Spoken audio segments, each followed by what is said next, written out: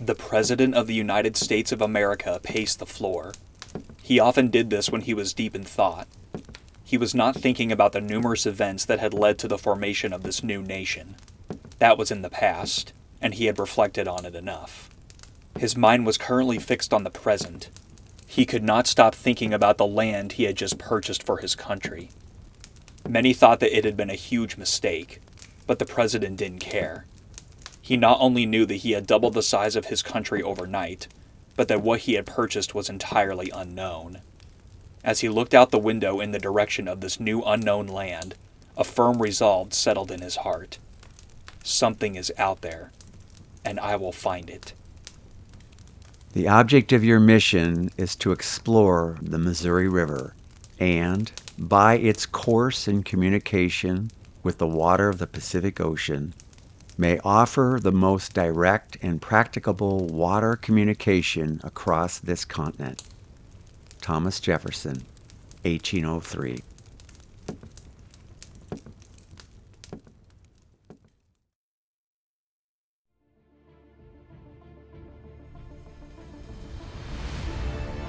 Virtuous Man, a podcast devoted to sharing the lives of men of history, fiction, and today, and the virtues they personify.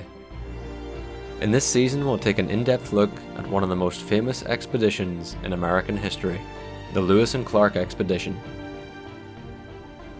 In each episode, we'll highlight key virtues exemplified by the Corps of Discovery and give a truly unique perspective of this incredible American adventure.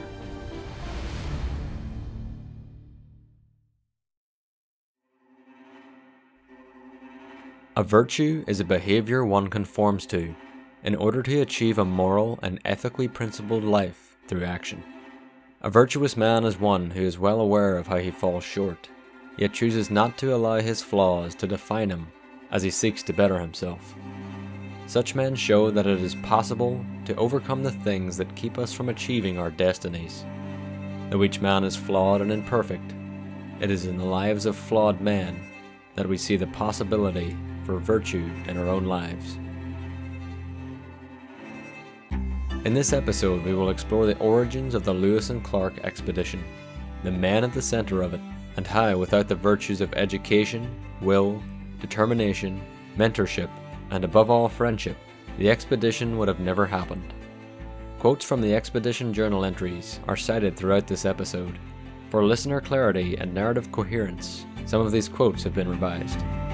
Welcome to Episode 1, Jefferson's Call.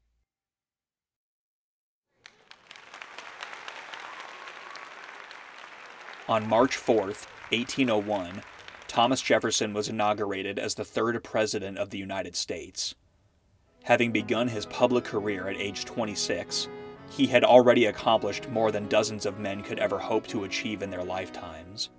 He had served in every possible office a statesman could hold, authored the Declaration of Independence, founded the University of Virginia, and had established the model for how future states would form and be annexed into the Union. In addition to his immeasurable political achievements, he was also endlessly fascinated with nearly every subject under the sun. His home of Monticello was filled with gadgets and inventions. Jefferson dreamed about steam power for transportation decades ahead of his time. He possessed one of the greatest libraries in the world. From botany, literature, astronomy, mineralogy, mathematics, architecture, to medicine, no subject escaped Jefferson's interest. Author and historian Larry Morris. He is a fascinating character. There has been quite a bit of controversy about Jefferson over the last 40 or 50 years. Jefferson's attitude toward the Indians has come into question, and also, of course, slavery has been a big issue. There are things that we would object to about his life, but there's also many good things, and he did have a lot of values that we entirely agree with. Now, in terms of the expedition, Thomas Jefferson was no doubt the leading influence. He is largely responsible for the good things that came from the expedition and their accomplishments. I really appreciate Thomas Jefferson's idea. It was his idea to explore the West about 20 years before it really happened. I really appreciate his influence and his friendly personality, and he really friendshipped William Clark, and the two of them got along very well. And Jefferson was instrumental in encouraging William Clark to publish the history of the expedition. So personally, I recognize Jefferson's flaws as well, but I do really have a great respect for him. This thirst for knowledge made Jefferson one of the most well-educated and versatile men of his time. It also made him curious about the land to the west beyond what was known to him and his nation. At the time, America was only 18 years old. Only 4 roads crossed over the Appalachians. Of the 500,000 American citizens, fewer than 1 out of 10 lived out west. Mail sometimes took months to travel from one place to another. Nothing moved faster than the speed of a horse. Despite the many great advances in technology, in regards to commerce, America was no better than ancient Rome. Many believed that the American continent was too vast to be governed by one nation. To many, the West was simply an idea, not a place. But Jefferson saw things differently. In his mind, America was a continent, a nation that could stretch from sea to shining sea. And Jefferson, like no other person of his day, had the will and determination to make it so. Before his inauguration, he had attempted 3 different times to organize an exploration party to the west. He had asked a number of qualified men, among them a sailor who had once been with famed explorer James Cook, to mount an expedition, but all of these efforts had come to nothing. Jefferson was well aware that the British had a claim to the Northwest and were preparing to begin trade and exploration operations. These were realities that Jefferson could not accept. Fortunately, a series of events had begun to unfold that would not only result in the greatest land deal in history, but would be the perfect catalyst in reviving the importance of an expedition through the continent. It would become known as the Louisiana Purchase. Author and historian Elin Woodger. Americans had already started moving westward and were settling in the valleys by the Ohio and Mississippi rivers. The Mississippi at that time marked the western boundary of the United States. Beyond that was Louisiana, which encompassed 828,000 square miles between the Mississippi and the Rocky Mountains. And that territory had been owned by the Spanish ever since France ceded it to them in 1762. Now, the Pinckney Treaty of 1795 did a lot to resolve tensions between the U.S. and Spain, allowing the Americans both the ability to navigate freely along the Mississippi and the use of New Orleans as a trading port. But then, in 1800, the French reacquired the territory from the Spanish by a secret treaty, which the Americans didn't learn about until 1802, and they weren't the least bit happy about it. Napoleon Bonaparte had ambitions to establish French dominance in the West via sugarcane production and to use New Orleans as a port. The U.S. could live with Spain as a neighbor, but having France in control of New Orleans was a very serious threat that would have forced the Americans to depend on British protection, which they didn't want. Meanwhile, Napoleon continued to threaten war against Britain, and increasingly his attention was focusing less on the New World and more on the Old. This was due in large part to his failure to suppress an uprising in Hispaniola, which is now Haiti, as you know, led by Toussaint Louverture, and thus Napoleon's failure to gain control of Saint-Domingue, a valuable sugar colony. Consequently, Napoleon decided to focus on building up his forces for a new war in Europe, and specifically an invasion of Britain. And for that, of course, he needed money. So the French Minister of Foreign Affairs, Talleyrand, offered to sell the Americans not just New Orleans, but the entire Louisiana territory. Well, needless to say, the Americans jumped at the chance, and the deal was signed in April 1803 at a price of $15 million. Despite doubling the size of his young nation overnight, the purchase was not without its critics. Some claim that Jefferson had bought unnecessary land with non-existent money. Many believe that the Louisiana Purchase was nothing more than a vast wasteland filled with blue-eyed Welsh-speaking Indians, erupting volcanoes, prehistoric mammoths, dinosaurs, and a mountain of salt a mile wide. But the president knew how important the sale was, regardless of whether or not it was explored. Now that he had sufficient reasons to claim this new land, he began once again to assemble an expedition. He already had a leader in mind. Meriwether Lewis was born in the Blue Ridge Mountains of Virginia on August 18, 1774. His father William and mother Lucy had prospered on the frontier and had been good friends with and neighbors to Thomas Jefferson. William served in the military for most of Lewis's childhood before dying of pneumonia in 1779. Despite losing his father at such a young age, he remained extremely close to his mother all throughout his life and wrote to her as often as possible. She was a strong, resourceful, versatile, and remarkably capable woman. Georgia Governor George Gilmer went on to say later that Lewis had been given all of the, quote, energy, courage, activity, and good understanding of his admirable mother, end quote. At the time of Lewis's childhood, the West was seen as a place of adventure, while the East was the place to receive knowledge and education. As he grew, Lewis displayed a great desire for both. He developed wilderness skills from his stepfather John Marks and from numerous solitary excursions into nature.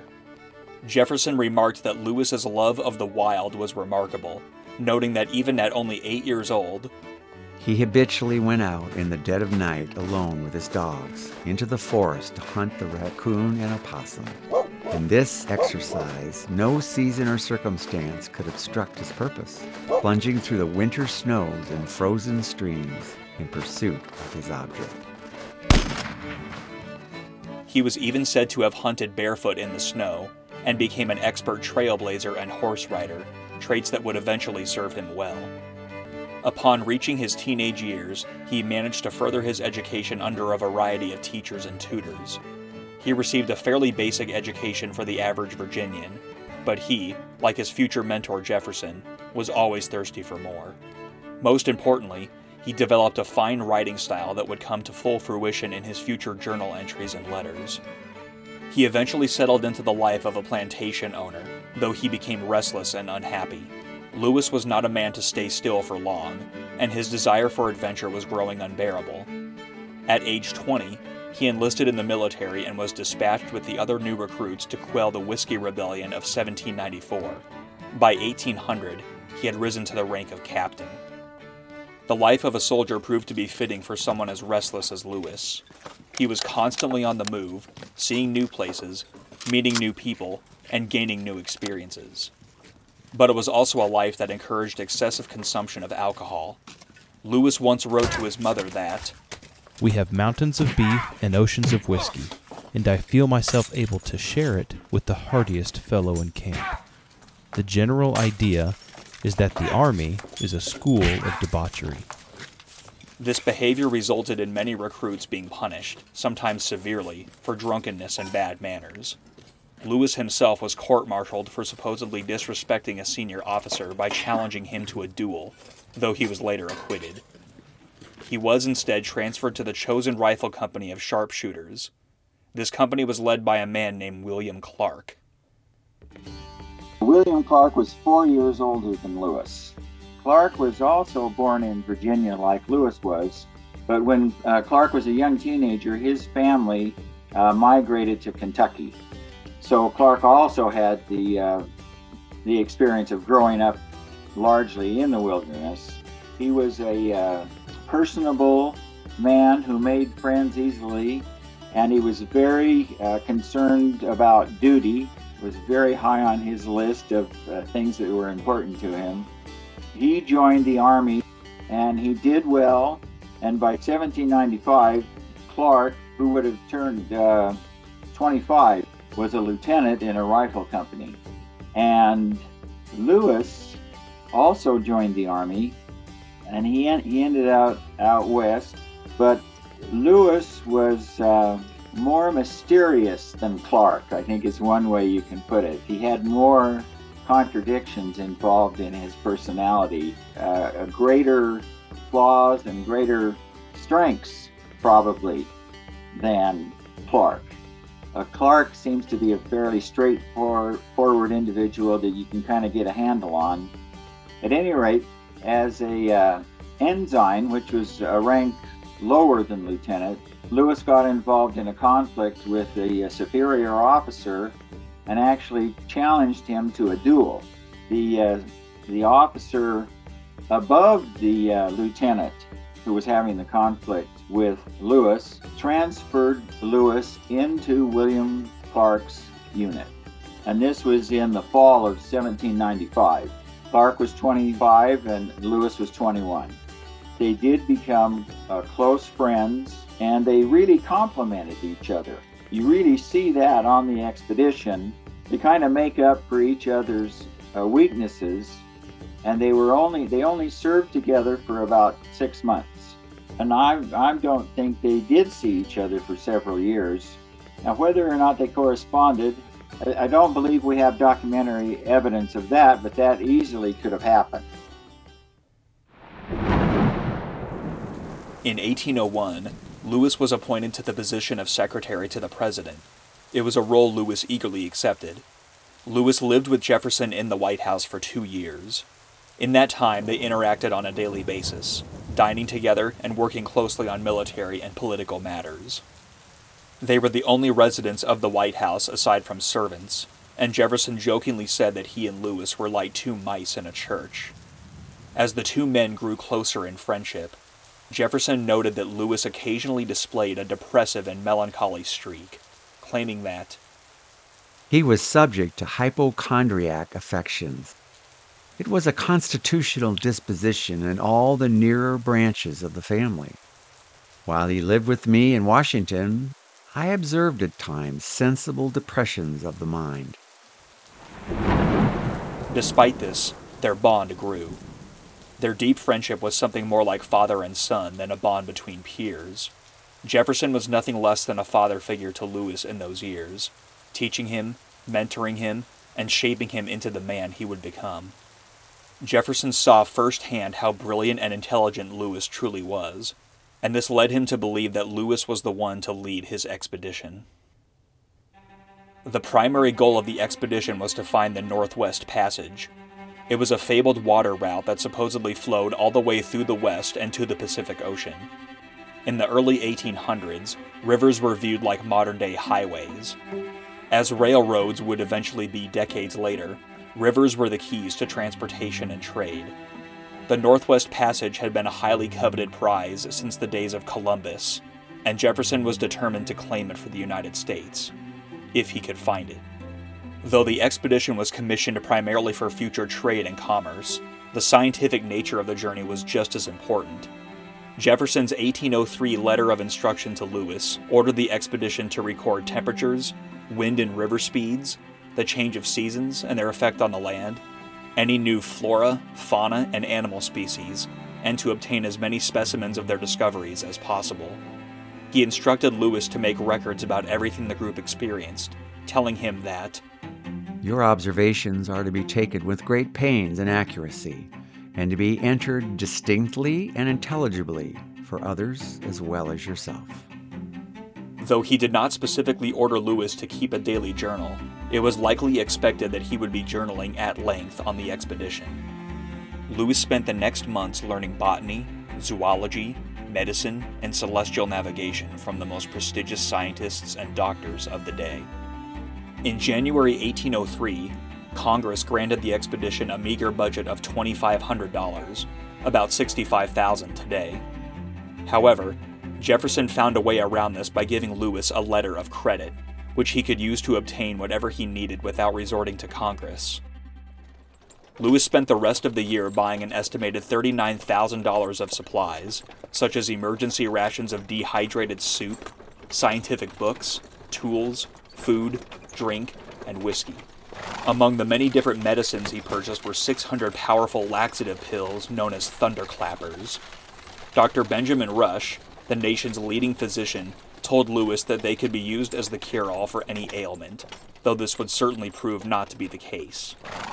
Lewis briefly entertained bringing a doctor along, but decided that he was capable of the task. Lewis also purchased some of the most advanced weaponry of the day, such as a set of pistols with secret triggers and a rifle that fired using compressed air instead of gunpowder. In one terrifying incident, he was demonstrating the rifle and accidentally struck a woman in the head at 40 yards.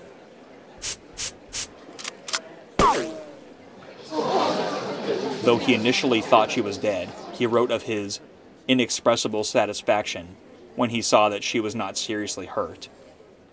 One of the most unique items on the shopping list was an iron-frame collapsible boat that weighed only 200 pounds, which would potentially be useful in case the need arose to haul the vessel around obstacles. Lewis also devised an ingenious method of transporting ammunition. He had a plumbing shop melt the lead balls into cylindrical containers, which were then filled with gunpowder and plugged with a cork. Not only did the containers keep the powder dry, but they could be melted down into lead shot when they were empty.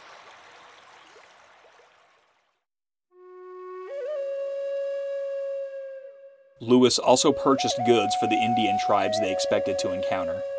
In regards to his feelings towards Indians, Jefferson once said, I believe the Indian, then, to be in body and mind equal to the white man. As opposed to blacks being viewed as something less than human, Indians were viewed as potential American citizens who could become valuable members of the body politic. Jefferson instructed to Lewis in his 1803 letter, In all your intercourse with the natives, treat them in the most friendly and conciliatory manner which their own conduct will admit.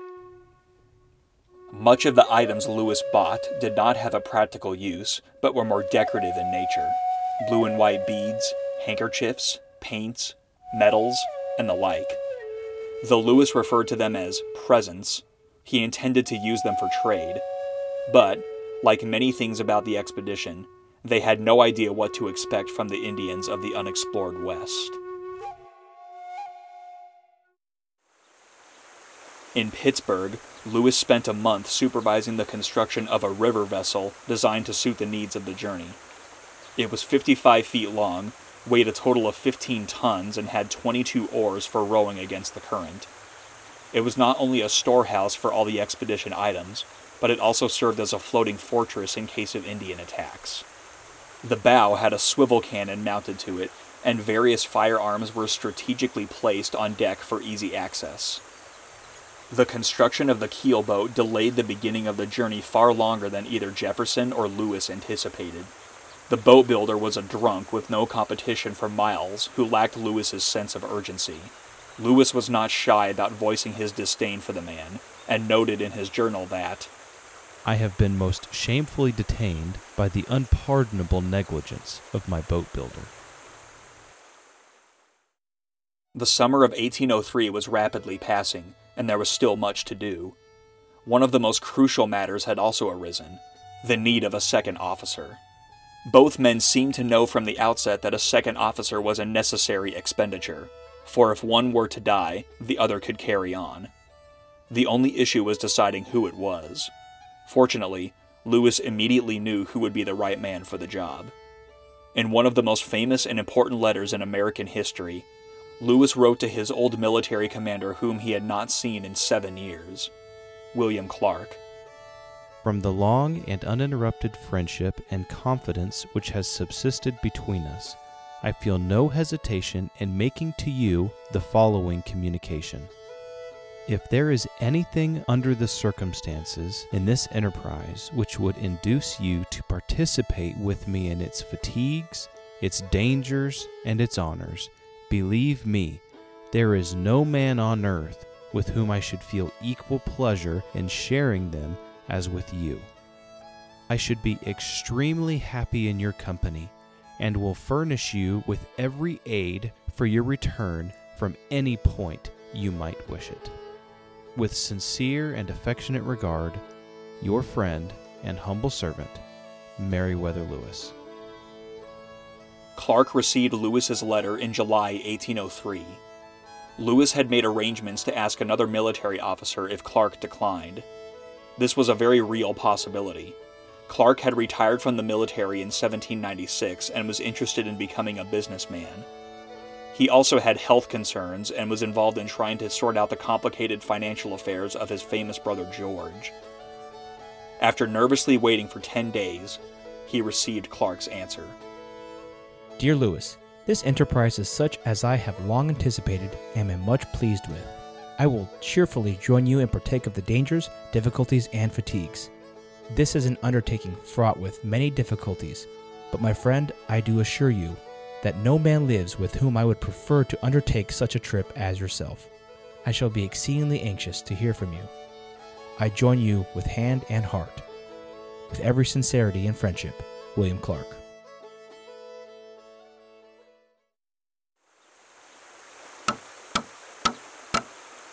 On the morning of August 31st at 7 a.m., the last nail was hammered into the boat's planking. 3 hours later, Lewis had it loaded with the estimated 60,000 pounds worth of gear. For the first time since the plans were first made for the journey, Lewis was officially on the move. But before he and his faithful companion Clark could set out into uncharted lands for the pride and glory of their young nation, one more great task had to be completed. They now had to find the right crew. On his way to join Clark from Pittsburgh to Louisville, Kentucky, Lewis wrote, September 1st, 1803. We passed the Little Horse Ripple, or Riffle, with much difficulty.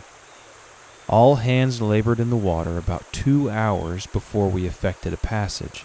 The next obstruction we met was with the Big Horsetail Riffle. Here we were obliged to unload all our goods and lift the empty boat over. About 5 o'clock we reached the riffle called Woolery's Trap. Here, after unloading again and exerting all our force, we found it impractical to get over. I therefore employed a man with a team of oxen, with the assistance of which we at length got off. We put in and remained all night, having made only 10 miles this day. This ending to the journal entry on that foggy day in September, almost 220 years ago, marked the official beginning of what would become the journals of Lewis and Clark. They are remembered today as one of America's greatest and most significant literary artifacts. Spanning nearly 200,000 words over multiple volumes, Lewis and Clark were prolific writers when it came to their journals, regardless of their surrounding circumstances. Not only did they survive every danger and trial of the voyage and provide invaluable insight into the lands west of the Mississippi, but they also give us a glimpse into the personalities, minds, and hearts of the most famous duo in American history. Probably the key thing that sets the expedition's journals apart from those of other explorers is that it wasn't just the leaders who recorded their activities and observations. It was highly unusual, but the men were also encouraged to keep journals, and we know of 6 who did so. Sergeants Charles Floyd, Patrick Gass, John Ordway, and Nathaniel Pryor, and privates Robert Fraser and Joseph Whitehouse. Now, historians have speculated that Alexander Hamilton Willard also kept a journal, but it has never been located. Pryor's and Fraser's journals are missing, but all the others have been published. Lewis, of course, was the most educated of all the men on the expedition, and his journal entries are well written and often quite lengthy. Clark was much more blunt in his writing, and he was prone to numerous spelling and phrasing errors simply because, well, he wasn't an educated man, and his errors are legendary. Somebody made a list of how many different ways Clark spelled mosquitoes, and it was pretty humorous to see all the variations. But it's good to know that firm spelling rules were kind of in flux at the time. They weren't really as strict as we had when we were growing up, and our English teachers were correcting us, you know. I don't think they had the same latitude that Clark indicated, but it wasn't unusual. I've looked at quite a few documents from this era, and it's very common for a person writing a letter to spell the same word 2 different ways in the same letter.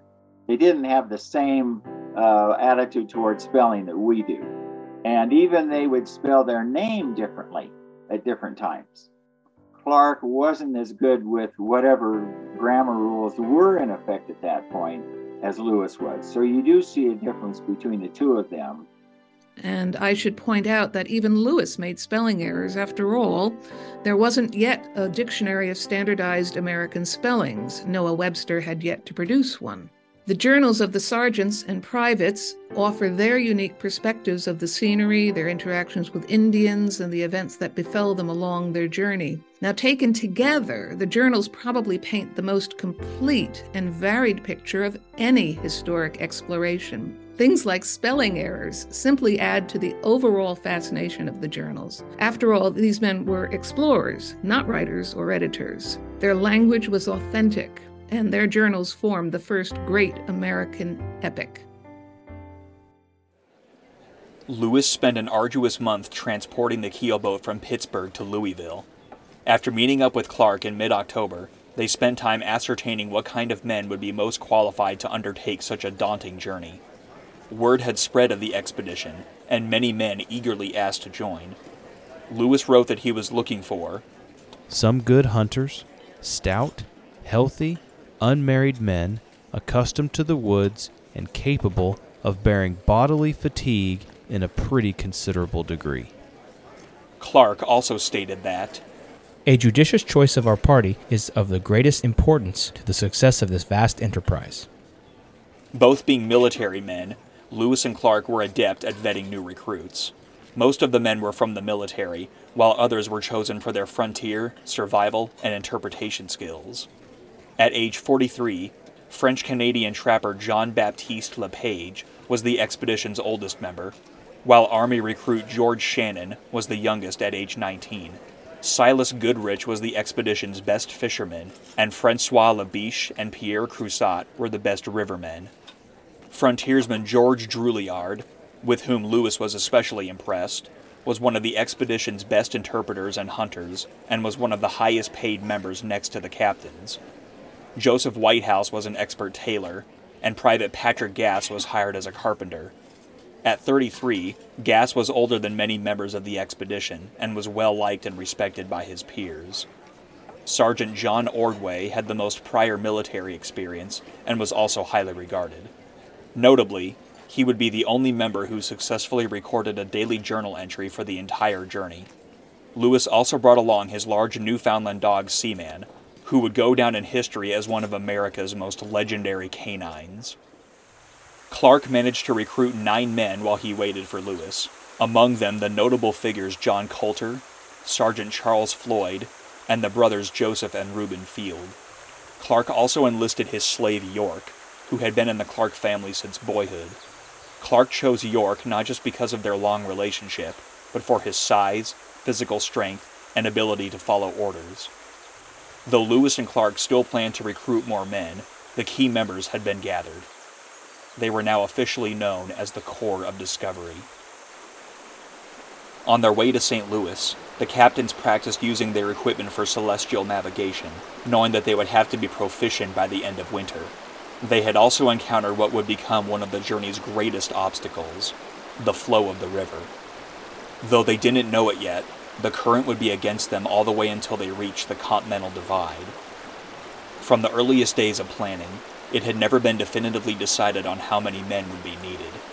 The difficulties involved in managing the boat under such conditions made the captains realize that they would need more men. During the winter and spring, the captains did everything they could to be further prepared. They made additions to the keelboat and purchased enough supplies to sustain the much larger group. To Lewis's dismay, Clark's commission had not given him the rank of captain, but rather lieutenant. Despite this, it had already been firmly decided between them that they would lead the expedition as equals. Lewis even referred to Clark as Captain Clark in his journals. By early March 1804, the Louisiana Territory was officially transferred to the United States. Though immigrants lured by the promise of land had already started going toward the west, the expedition was still much farther ahead of those who would follow in their footsteps. Patrick Gass wrote that, "We expect to pass through a country possessed by numerous powerful and warlike nations of savages, of gigantic stature, fierce, treacherous, and cruel, and particularly hostile to white men. But the determined and resolute character of the men dispelled every emotion of fear." Though the Corps of Discovery was about to encounter an untold number of dangers, it seemed that even at this early stage, and in spite of the bored, drunken infighting, Their trust and faith in one another was already forged. It was almost May. Spring was drawing to an end. The boat was complete. The group was formed. Spirits were high. The anticipation was growing. In a few more days, the voyage would begin. The great journey was finally underway, a journey that would have only remained an idea had it not been for the great virtues displayed by Lewis and Jefferson. Not only did Jefferson have the steadfast will to acquire the land his expedition would explore, but the determination to make the expedition happen in spite of numerous setbacks. Without his mentorship and fathering of Lewis, Lewis would not have been given the sense of purpose and duty of mission that would come to define his life. Lewis's passion for self-education and a desire to gain knowledge laid the groundwork on which his exceptional leadership was built. Yet the driving force of these three brilliant men was their friendship. Jefferson's friendship with Lewis and Lewis's friendship with Clark was the fire that lit the flame within them. Lewis knew he needed someone to help him see the mission through, and Clark knew that he could be that help to his dear friend. Above all else, these men were well aware that while they may have been good as individuals, they could be great when they worked together. It was the strength of these special bonds that helped launch the greatest expedition in American history. And as we will see, that strength would soon be needed.